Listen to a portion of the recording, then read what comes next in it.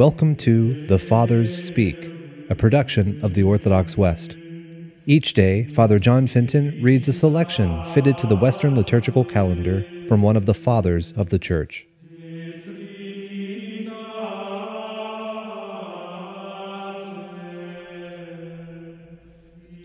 From a sermon by our Father among the Saints, Peter Chrysologus. The sower of the world sowed the good principles of things, and no evil proceeded from the author of the original sowing. The evil is an addition sowed by the enemy. The evil was not brought forth by the Father of things. God saw that all he had made was very good, Scripture relates. Good and very good.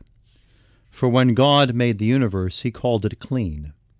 And when the enemy was striving to undo it, he made it unclean. God placed man in paradise that he might have a life of delights. But that foe dragged man down into this life of toil and brought him to death. God implanted affection as something natural in the human flesh. But that foe, through his envy, changed that affection into parricide. Cain proves this, for he was the first to stain the earth with a brother's blood. He was the genuine originator of murder to get rid of a brother. That is how death, which springs from life, always splits human love and keeps it asunder. To take up all the cases would be tedious.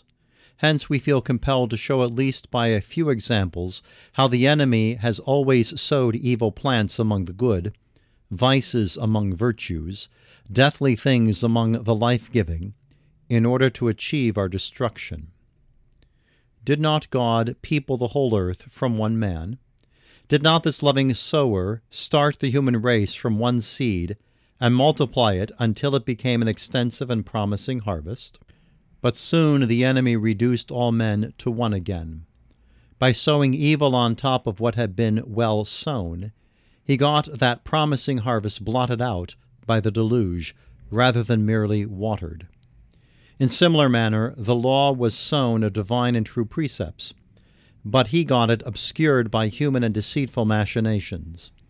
Consequently, the priest became a persecutor, the teacher became a corrupter, and the defender of the law became an enemy. Creatures were made in order to bring about recognition of their Creator. But to make God go unknown, the devil told the lie that these creatures were gods. In this way he turned the wise men of this world into fools. He taught the contemplators of this world to see nothing. He caused the professors of wisdom to have no knowledge. He sent the investigators of all things away ignorant. On top of the growing crop of the gospel sown with the seed from heaven, he sowed heretical tares. Thus the enemy caused a puzzling mixture, that he might make the sheaves of faith bundles for hell, that no wheat might get stored in the barns of heaven. Why should I say more? After he himself was changed from an angel into a devil, he hastened to use ingenuity, tricks, devices, and deceit to keep any creature from remaining secure in its own state.